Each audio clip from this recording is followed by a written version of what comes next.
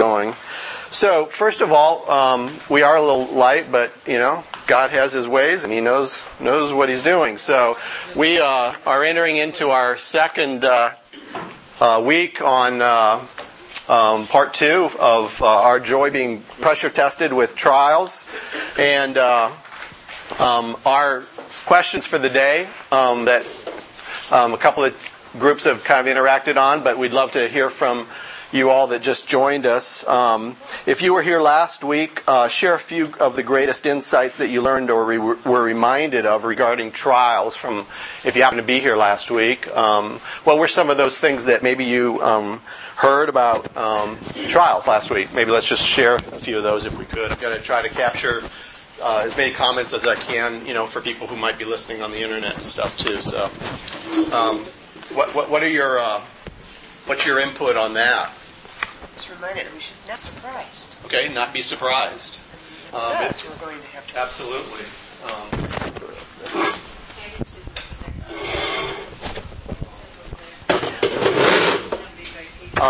So we shouldn't be surprised. Okay, good. What else? Trials help to refine us and to mature us. Okay, trials help to refine us and mature us in Christ. Okay, good. What else? God's loving will. They originate from God's loving will. So talk a little bit more about that just for a second. How can trials originate from God's loving will? Okay. So that He's in control. Okay, so He's in control, and somehow, if you remember, we talked about the necessity of trials, right? And we're going to kind of review that again too, just for a quick second. Okay, good. Anything else that you just was on your mind on this one? That really broke through in your mind? Yeah. Last week was great because of the shoulder problems I needed. So it had a twofold, just realizing that God is in complete important than just getting to the end. The other thing is I have an aunt who has been diagnosed, found it in her lungs, but said it is not source, so they went look. And they have Catholic Church their whole lives, and so they have reached out to their Protestant family. They don't know anyone else like that, and so their cry out has been, it's this huge mission field. But anyway, I was able to take the notes from. Wow. And I sent this email last week talking about the trials that we're going to go through. God is still God and He's on the throne. And just that, I would be praying for the things that were on that sheet. I was able to see their need for a Savior. This isn't a faith that happened upon, that they go to the parish and then they feel praying for the opportunity to help. God is bringing them closer, and they can draw close to Him in their living room or anywhere that they can go to His closeness. So this is awesome. Thank you for sharing that. Any other thoughts? So the next question I asked was, what do you think are some of the possible negative and possible positive outcomes that we can see or realize in our lives due to trials? In other words, like the point here is, okay, there's two streams, right, from our responses. Like we could respond wrongly, right, and therefore you're going to have some outcomes that are negative, right? You can respond biblically, is the word I'll use, right, and you'll have outcomes that will be positive. So talk for a second about what are some of these possible negative outcomes first. Some possible negative outcomes. Bitterness, okay. Anxiety, frustration, anger. What else? Turn to self. Amen. Loneliness. Pardon me? Loneliness. Loneliness, yeah. I mean, I don't know about you, but when I'm in this place, personally, my whole life is just about me. It's about circling around me. And the universe of my soul is me, not anybody else. Okay? I think, too, we talked last week about God is refining in each one of us. Realize that it's God's refining. Amen. That can be very negative from the standpoint of displaying that it's not as looks like as He would like. So incredibly transformational. Incredible positive. Yeah. And incredibly redemptive. And I think that one of the big picture items just flowing out of last week, for me at least, was the redemptive nature of suffering and the redemptive nature of trials in our life. And that hope springs eternal from purpose. And that context gives us a broader picture than what is going on in the here and now. Because there's always the then and there. So, really important. Really important. Positive outcomes. Peace. Joy. Closer relationship with the Lord.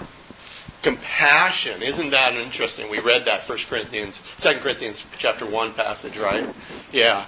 What else? Comfort. And then you can So God gives us the purpose of going through it to just, and it's fascinating to me that it's not, he doesn't say like, okay, in the specific issue that I took you through, you can go and minister to others.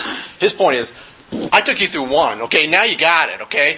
Go minister to everybody else who's going through everything else that's under the sun. It's not like as though we have to have all the answers.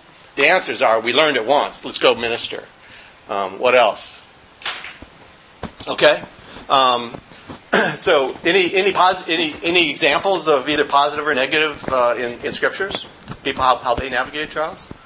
Thoughts? Go ahead. It's Abraham and Sarah. Abraham-Sarah situation. Okay. see the study of Ruth. It started out with Elimelech making his trial. For such a time as this. Amen. Yeah. Others? Okay. And so these last two, I'm going to hold on, and we're going to pick these up as we go through our time and at the end of our time together this morning. Would you open... I'd like to open our time in prayer, if I could, and ask you to pray with me. Father, we thank you for this morning, and we just pray that your purposes in our lives would be immeasurably transformed as a result of this morning.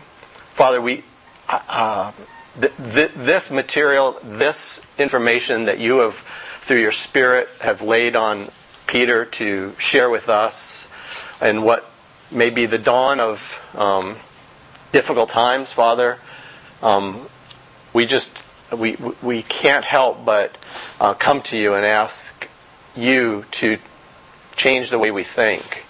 Father, I just ask that you would be glorious in the moment in our time together this morning. I pray that you would be lifted up and exalted. I pray that you would accomplish great things because of your purposes and your will and your word through your Spirit. And we ask this in anticipation. In Jesus' name, amen. Well, I had the chance to visit at length with Carl yesterday. Yeah, he's home now. And he's challenged, obviously, with where things are at. And the doctors really don't have really good clarity. He is skinnier than I've ever seen him before, really, and just having a hard, very difficult time. So, in the same way, had the chance to really talk through the last week's lesson together with him, and really talk about a broader purpose, broader context than what's going on, because in and of himself, he has no hope. He hasn't got hope. But yet in Christ, in purpose, in this that we are talking about, in the living hope that's reserved in heaven for him, in all of the purposes and nature of what we talked about last week, he can have hope. And so it was just a great time to just minister together and just really cry together and pray and everything together and minister one to another. So that was really valuable. Well, if you've been with us, we are kind of in 1 Peter, verses 6 through 9, and we are moving into talking about our past. In the future, we'll move into chapter 2 and talk about the present, our testimony, and then into our future, remembering our living hope. And last week, we talked about the nature of trials, and we talked about our response to trials. And so, this week, today, again, the three-part study is really going to be about pressure testing our joy in the midst of trials. And so when you think about today's time together, it's really going to be about the possible outcomes due to trials. And why I said possible outcomes, I don't want you to miss it all the way through our time together today. It's what we talked about this morning. There are two parallel decisions in our lives as we go through trials. And you're going to see this in all its yuckiness and all its glory as we think about how we go through trials. And most of us end up in the yuckiness, okay? I'll speak for myself, okay? And until I'm in the middle of transforming how I think about these things, then all of a sudden, I can move to the place of thankfulness. I can move to the place of joy. I can move to the place of having a bigger picture than what's going on in my life. How many people in this room right now are in the midst of a trial right now? Raise your hand. Hi, I want to see it. Okay. How many people in this room have just come out of a trial? Raise your hand. Okay? So I just want to let you know, all of you who didn't raise your hand, get ready because you're going to go into a trial. Okay? Get ready. And so everything we have to say here is going to be about ministering to you ahead of the game also.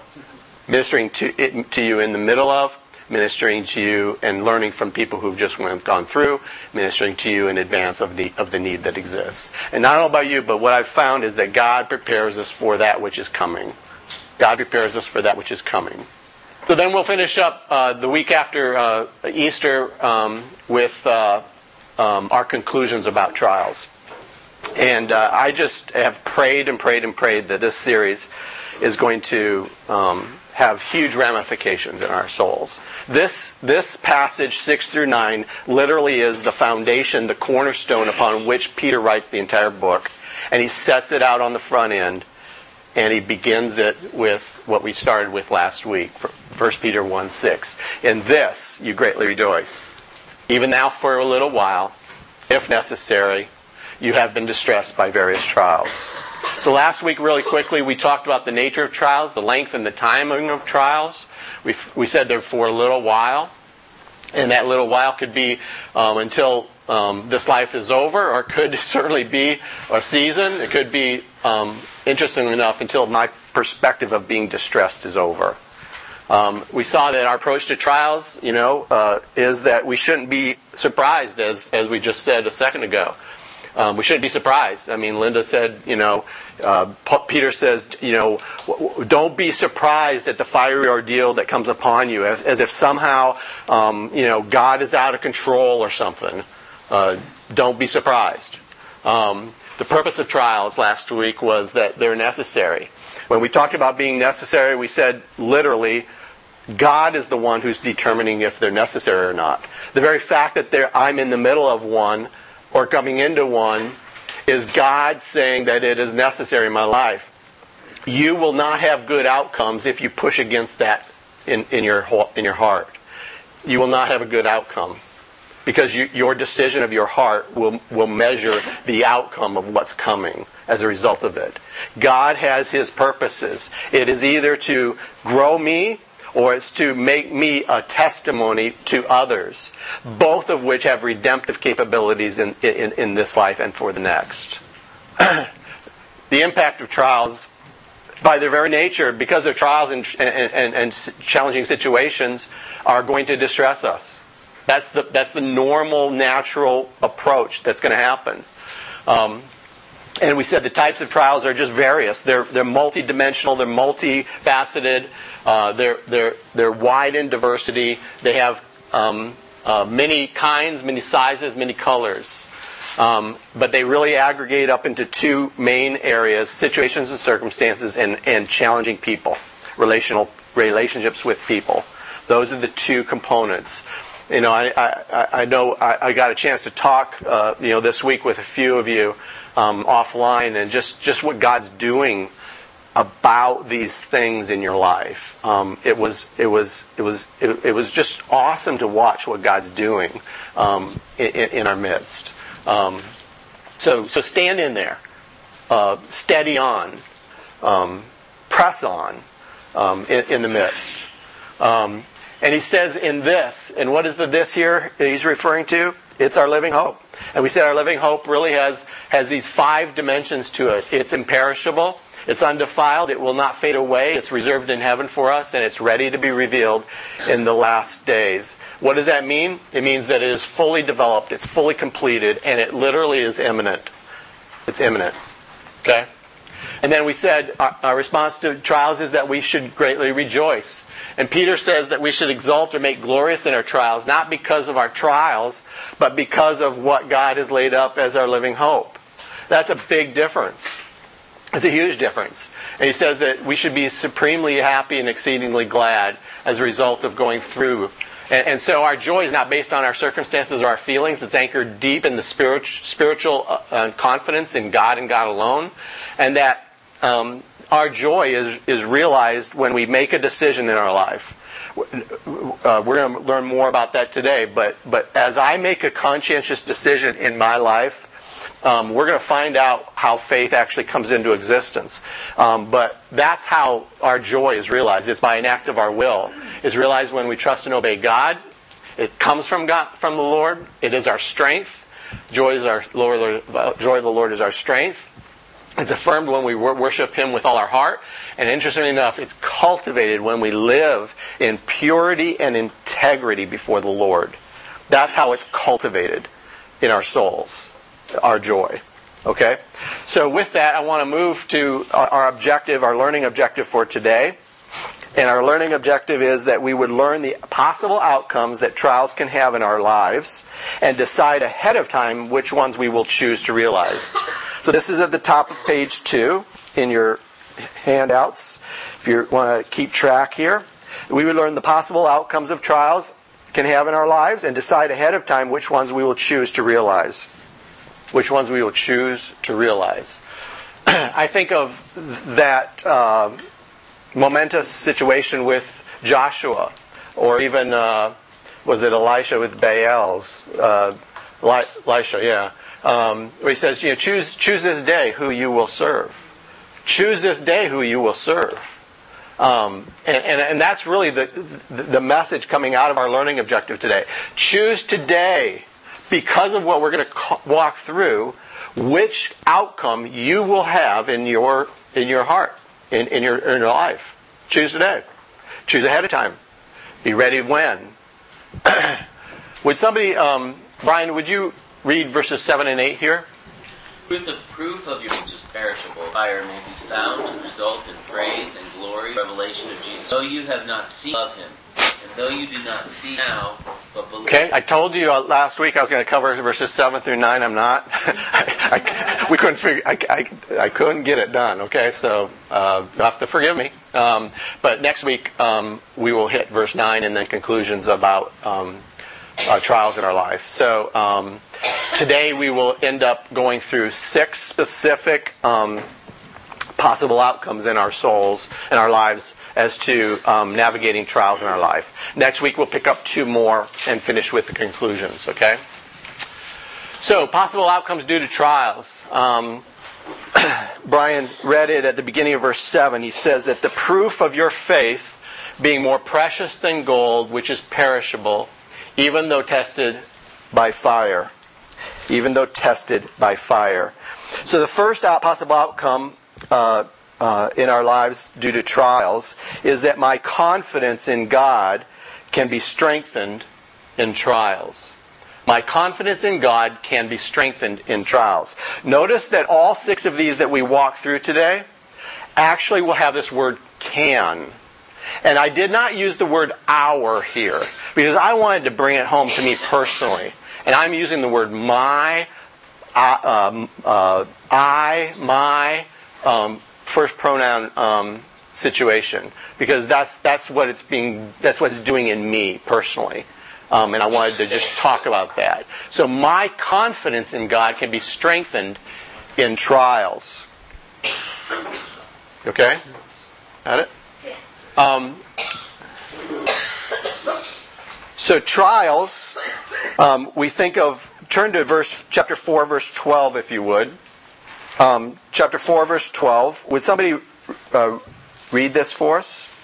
1 Peter 4, verse 12. Beloved, I would just try you as though... Okay, as though some strain, which comes upon you for your testing or for your trials. And so, what do trials do? They demonstrate 2 things. They test us in these areas, and they demonstrate these things in our life. And so the validity, the character, the value, the maturity, and the quality of our faith. Talk to me. Let's describe what each of these means. What does the validity of our faith mean? The truthfulness of it, okay? The existence of it, right? The existence of it, the truthfulness of it. The historicity of it. Yes, definitely. What about the character? What does that mean? What does the character of our life mean? Of our faith? How we deal with it. Paula? I said what it's like. What it's like, okay? It's nature, right? It's nature. Okay, good. It's the value of our faith. What's that mean? What it's worth. Its preciousness. Its degree of value, right? Its degree of value. Okay? What does maturity mean of our faith? How it can grow. How grown up it is, right? How complete it is. It's maturity. And then what about the quality of our faith? What is that testing? It almost is testing all the rest, isn't it? But Resilience. quality deals with resilience. It deals with the word quality would have to do with its rightness. So its rightness is only measured in what? Its degree to closeness to God's character and His faith. Faith comes from God, right? It's a gift from God. So the closest it is to being Christ-like is how that trial is moving my faith towards. So all 5 of these areas are what trials, not just pressure test, but actually end up demonstrating. So when we navigate a trial not well, what is it demonstrating in our life? The quality, the nature of my faith. That it is what it is. That is the way it is in my life. And so I've always said, don't measure a man, don't measure a woman when things are going well. Measure a man or measure a woman when things are not going well. Because that's when their true character, quality, value, validity, maturity of their faith is demonstrated. Okay? The word proof here, it says the proof of your faith, okay, was used to demonstrate the assaying of metals. What does the word assaying mean? That's a big word. We don't use it every day. Pardon me? Okay, assessing the content of, right? Assessing the content of, right, exactly. Okay, so the flame discovers gold's purity. It discovers the gold's purity and determines its true content and worth. So the flame of the fire discovers, I'll call it smokes out, if you would, the gold's purity, and it determines its true worth and content. The value of gold is realized in smelting away all of its impurities. All of its impurities. Or what we call useless dross. It's the stuff at the top that they just skim off the top of the gold to realize the purity of the gold. So talk to me for a second about what's happening if you use that as an analogy or a metaphor of trials in our lives. What is that? What's happening then if he says more precious than gold, which is perishable, which is being put to the test and being refined? What are trials doing in the same way then in our lives? Smelting away all the impurities. Good job. Yes, that is what's happening. There's a saying, you lose a piece Okay. that... That maybe not so good for you. Yeah. And there's all the process of going through that in your own heart. I mean, when I'm confronted with those things and I'm having to deal with them, what I'm finding is man, what if I had come to this realization before this? Here I am, I'm 40 years as a believer, 45, 50 years as a believer now, and yet God has more dross in my soul, and that has to get figured out and worked through personally. Paula? And I think it's not just It is. sometimes we just Yeah. useless. Yeah. It's nice. Yeah. God wants us to be focusing on Amen. doing things instead. Amen. And so it's it doesn't have. Remember the branches that the master farmer's pruning, right? I mean, it doesn't mean that they're bad. It just means they're not valuable. They're not profitable. They're going to suck life out of the things that matter most. So I think that's a really good point that you're bringing up. Yeah. I mean, really be attached. Yeah. Yeah. Pulled away. And That is huge, and it might not be very. It might not feel very good. Yeah. Yeah. Base metal is in the soul. Then is when he is its purity. And so if you take What a great look at image. the master, Yeah. our Heavenly Father. who- Wow, that's awesome. That's an awesome picture. Did everybody hear that? So the process is such that it's not the flame, it's not the temperature, it's not the time, but that the test of true value and purity is the master craftsman, the master smelter, being able to see his own face in that clearly, and you see that as it being God's face. So God proves us not to see who is a true believer. I want to pause for a second here because I think people who have grown up in this culture of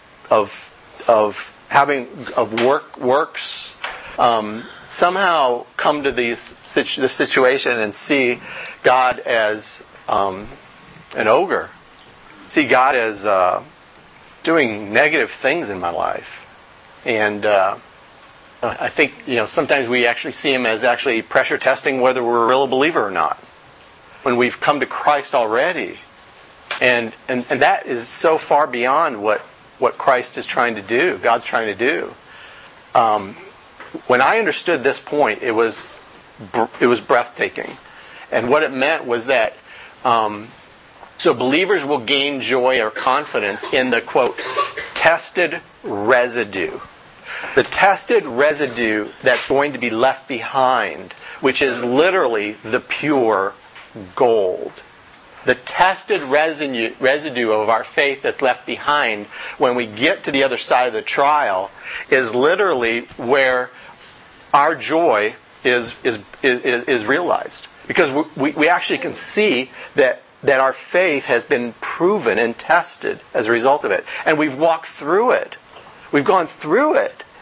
And look what God's done in the middle of it. Gold is perishable. Turn to James chapter 5, verse 3, just a page or two to the left. James chapter 5, verse 3. Somebody want to read that out loud? Gold and silver have corroded, and they're evident fire. Okay. And I won't turn to it, but Matthew 6 says, where your treasure is, your heart will be also. And that we should lay up treasure that isn't moth-eaten and rust-corruptible. And so gold is perishable, but one of the questions we had from our questions in the beginning was what makes it better than gold? What makes proven faith better than gold? And the issue here is that proven faith is eternal. It's eternal in nature. It is eternal in nature. And so in that way, it's proven or tested faith is more precious than gold. And I can just see this. I can see this emblazoned upon Peter's soul. How he's sharing his very heart. And we're going to talk more about that today. As to what he's experientially learned in this space here. Some examples. Job and the growth in the disciples. Think about Job, right? His situation. And yet he steadied on. And he was his faith was confident in God through it. Think of the disciples. We won't go through these verses here, but Matthew 8:26 literally says Jesus is saying to the disciples at the beginning of his ministry, "Your faith is weak. Your faith is weak." And then you get to Mark 14:50, and this is when Christ is being put before the high priest, and there's one line. It basically says the verse. It says, "And all were with him fled." And all who were with him fled for their very lives. That is not very strong faith, right? And then you get to Acts 5:41. Let's turn there. Acts 5:41. If somebody's got that, go ahead and read it out loud. Acts 5:41. Counting words. So what was going on there?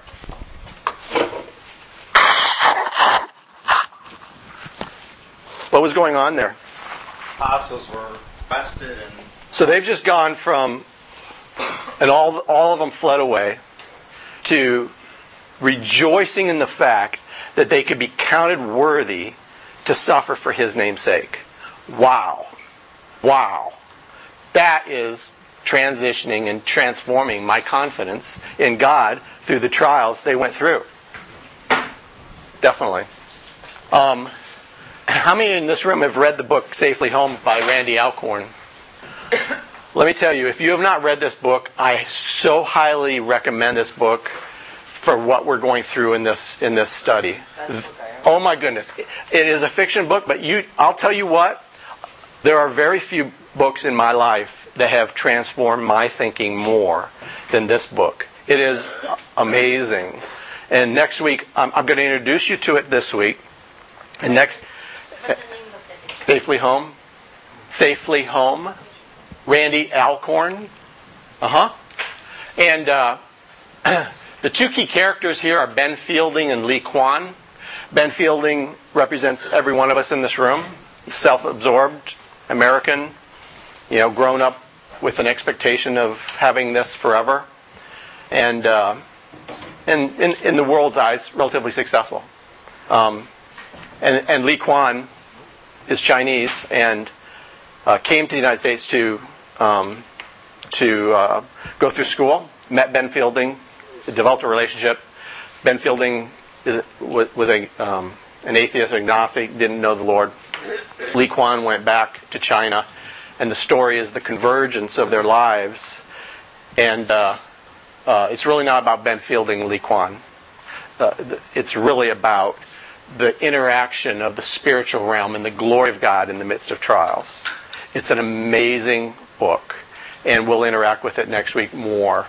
But one of the things that Lee Kwan, his father was killed by the communists for his faith in Christ. Lee Kwan is a watchmaker, yeah, and lowly man, and you get a picture behind the scenes of the church in China, and how when persecution comes, how this is going to interact, and powerful. But Lee Kwan's father, before he died, shared with him a quote that I want to share with you because it became Lee Kwan's kind of theme for his life. His theme for his life was two things. One was, when I wake up this day, is this the day that I will die? I don't know about you, but would you change things today if you knew that was the case? Alexander the Great hired a person who his only goal in his entire life was to come before him on a daily basis and tell him, Alexander the Great, one day you're going to die. And that made him make different decisions. The second theme in Lee Kwan's life was this: purest gold need not fear the flames. Purest gold need not fear the flames. When you think about that in our lives, what does that mean? What does it mean when we say purest gold need not fear the flames? Okay? Yeah. Draw out, take down. Yep. Yeah. Just Yeah. what we're after. Exactly. And that's what God's after in our souls, isn't it? Yeah. Yeah. Turn with me to 1 Peter 5, verses 10 and 11. Would somebody read that out loud? Amen. So this is the great hope that Lee Kwan lived his life with. And I won't share with you the end, but we'll talk more about it next week. Purest gold need not fear the flames. Well, I'll tell you, in Randy Alcorn's Safely Home book, he dedicates it to some individuals that are pretty powerful. And this is his dedication page. Notice for a second that on all the first four of these, the last name is the same. Staines. George, would you read the first one? Graham Stain left his home in lepers in India. Linda, would you read the second one? To Philip. John, would you read the third one? Said to all India, I am not desire that each citizen... Mandy, the next one? Let me just let that sink in for a second. Wow. Wow. The hundreds of men and women and children killed for Christ every single day. Ignored by the world. But here's the great news. Watched by the eyes of heaven. Heaven says those are those of whom the world is not worthy. Turn with me to Hebrews chapter 11. Hebrews chapter 11. Verse 32. And what shall I say?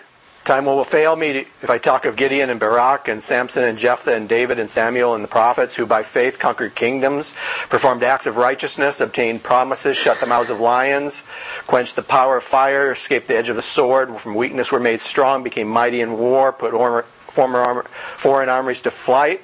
Verse 35, women received back their dead by resurrection, and others were tortured, not accepting their release, in order that they might obtain, quote, a better resurrection. And the idea is a far better one.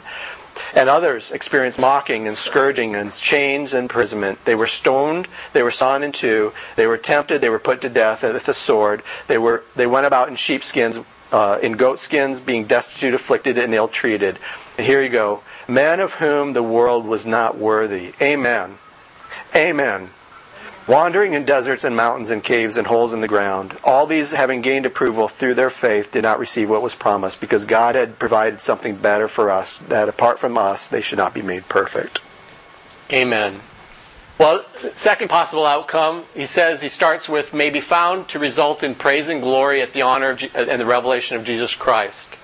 I have a little quote that you see in the top right here, and that is that everything counts. Everything counts. Everything counts. So my response to trials can store up honor from God. Can store up honor from God. I'm not going to read these verses due to time, but God sees everything. 2 Chronicles chapter 16 verse 9 says, the eyes of the Lord run to and fro throughout the whole earth, looking for men and women whose hearts are completely His. God sees everything. He knows what's going on. All the decisions we make are observed by God. All the motivations of our heart are understood by God. All the responses we take to trials in our lives are acknowledged by God. All of them. So God sees everything. God remembers everything. He is omniscient and will remember everything He sees. He will remember everything He sees. And it says here that it says, our actions may be found to result in praise, glory, and honor. So what is praise? So first of all, God rewards everything also. Praise here is what God will speak highly of to others regarding our faithfulness. What God will speak highly of to others regarding our faithfulness. I would suggest in the midst of trials. I mean, that's where our faithfulness is shown, right? So He's going to speak highly of us about this in the future. Can you imagine that? Can you imagine God saying, let me brag on, Gladys Staines? Let me brag on her. Let me tell you about her. Can you imagine that happening in the future? Wow. Glory. Glory is the Christ-likeness that God is going to endow upon us.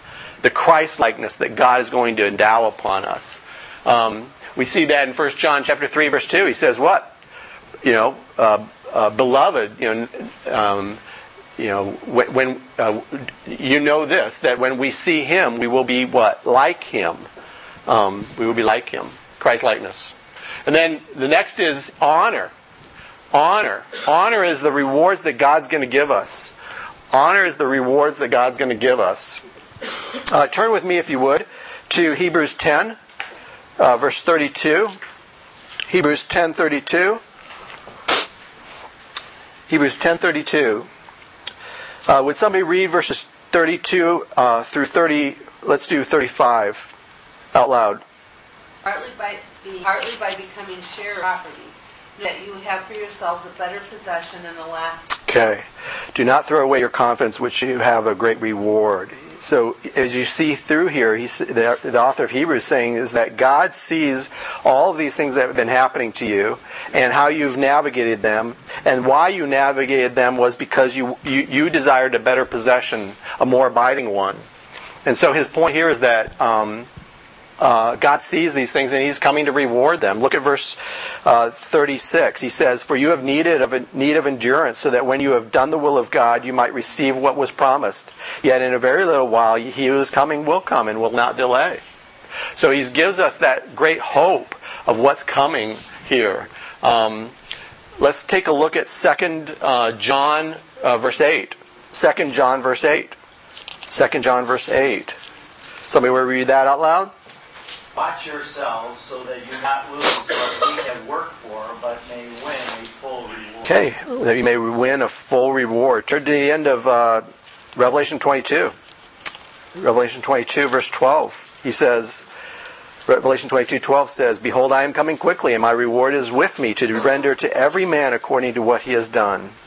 Every man according to what he has done.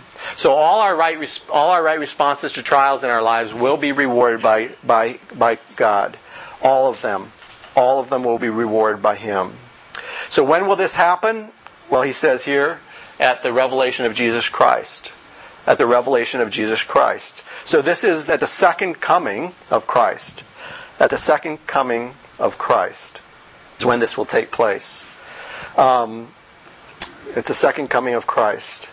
Well, I obviously am not going to get through this piece also. So we will take a break after this next one, and it'll be what it is because God's doing this. So let's take a look at the next one, 8a. It says, "And though you have not seen Him, you love Him, and though you do not see Him now, you believe in Him." So let me talk to you about the third of these specific outcomes. I can experience intimacy with God in my trials. I can experience intimacy with God in my trials. What in the world does intimacy with God mean? What does that mean? I mean, lots of us probably talk about this a lot, but what does it mean? Yeah. Closeness, relationship. Okay. Strong relationship. Okay. What? Anybody else? Love Him more than anything else. Yes. Full dependency on Him. Strong bi-directional interactions going on. Yeah. Bonded, glued together. Yeah. Good. Okay.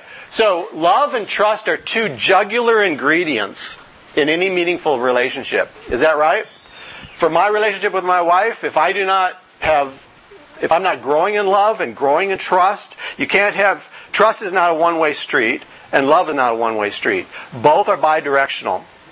And so, when you think about intimacy with God, one of these things He says here is that you have not seen Him, you love Him. You do not see Him now, but you believe in Him.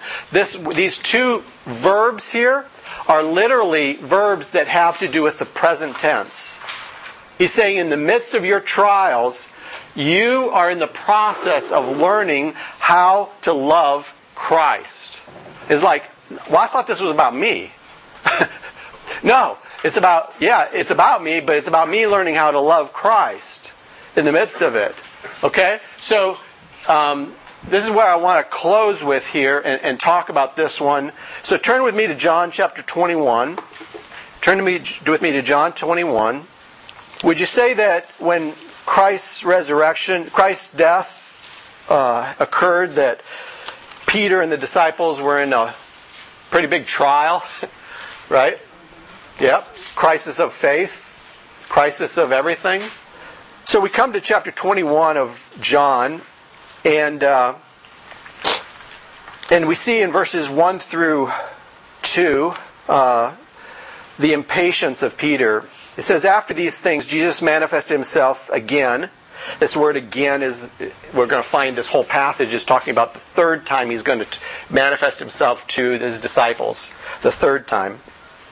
And He says, "And they were together, Simon Peter, Thomas called Didymus, Nathanael of Cana in Galilee, and the sons of Zebedee, and two other of His disciples. And Simon Peter said to them, 'I am going fishing.'" Well, what's wrong with that statement right now? What had the disciples been told to do? Wait, where? In Jerusalem. Wait in Jerusalem. So what is it with Peter going, "Excuse me, Lord, I'm going to go back to what I used to do. I'm going up to Galilee, okay? You okay with that?" Isn't that interesting? I'm going to go fishing. Well, Peter, I thought you were a disciple. I thought you were a disciple of Christ. You're going to go back to what you used to do, the way you used to navigate life. In fact, you are being impatient here, and you're just taking it upon yourself. Well, think about ourselves in the midst of trials for a second. Now, isn't that a normal thinking process? I'm going to take this up on myself. I'm going to navigate this my own way. I'm going where I think it should go. Right? I'm impatient because I don't want to bear up underneath. Right? Well, interesting enough, the decisions of my heart when I'm in a trial actually have a halo effect around those around me. And look what happens here. Peter's, the other disciples, because Peter's a leader, back to this testimony issue, right? Says what? Well, we'll come along with you. So we'll sin with you, okay? we're gonna come along and sin with you, all right? And they got in the boat that night and they caught nothing. What a great thing that God is about doing. How many of us are in the midst of a trial? We do our own things, and what comes? Frustration, failure, nothingness, and we're left with ourselves. That's what's happening. I love the word but, verse 4. But. But. What? When the day was now breaking, Jesus stood on the beach. Isn't it amazing that when Jesus shows up, like our perspective changes? Like all of a sudden, oh, I wasn't taking you into consideration at all here, you know? I didn't even know that you were around listening and watching and paying attention. Yeah, I am. And he says, yet the disciples did not know it was Jesus. So they had no recognition, discernment going on, right? When we're in the midst of a difficult trial, everything's gray. What is discernment? It's about breaking grayness and fog into black and white and knowing the right way to walk. That's what discernment is. The disciples had no discernment. They couldn't discern who he was. And Jesus said to them, children, do you not have any fish? And he answered them, no. As if he didn't know, right? He's just wanting them to submit. Like, figure out who I am and bow down.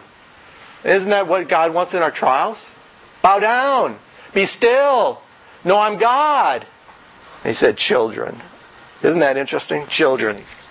You do not have any fish, do you? They said, no. He said, cast your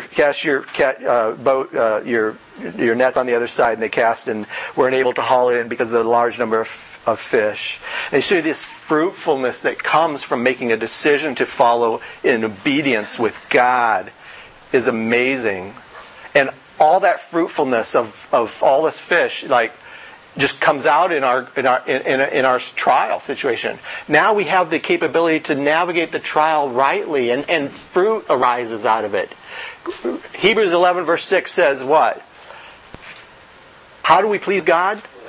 Without faith. And faith is a decision we make that says, I'm going to trust.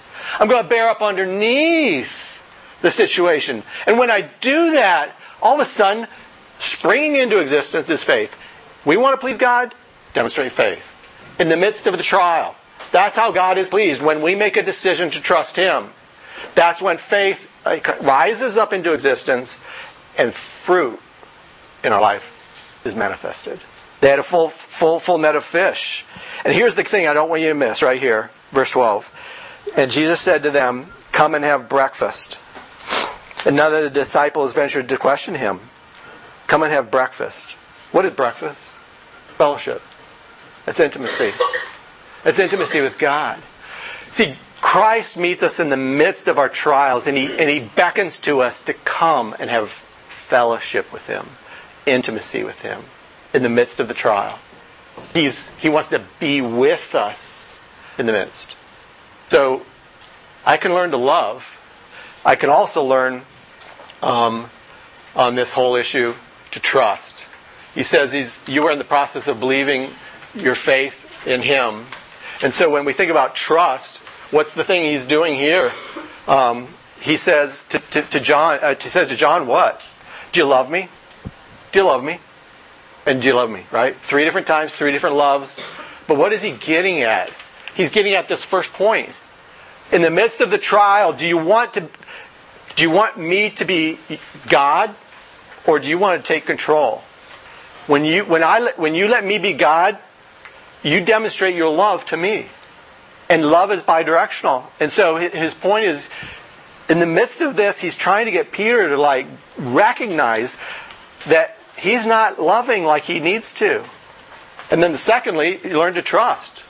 So the three questions that come out of here is, do you love me? But then you get to verse 18.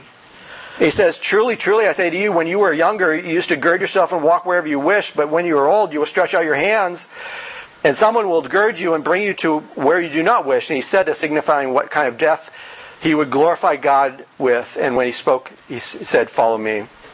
So, do you love me is in the here and now.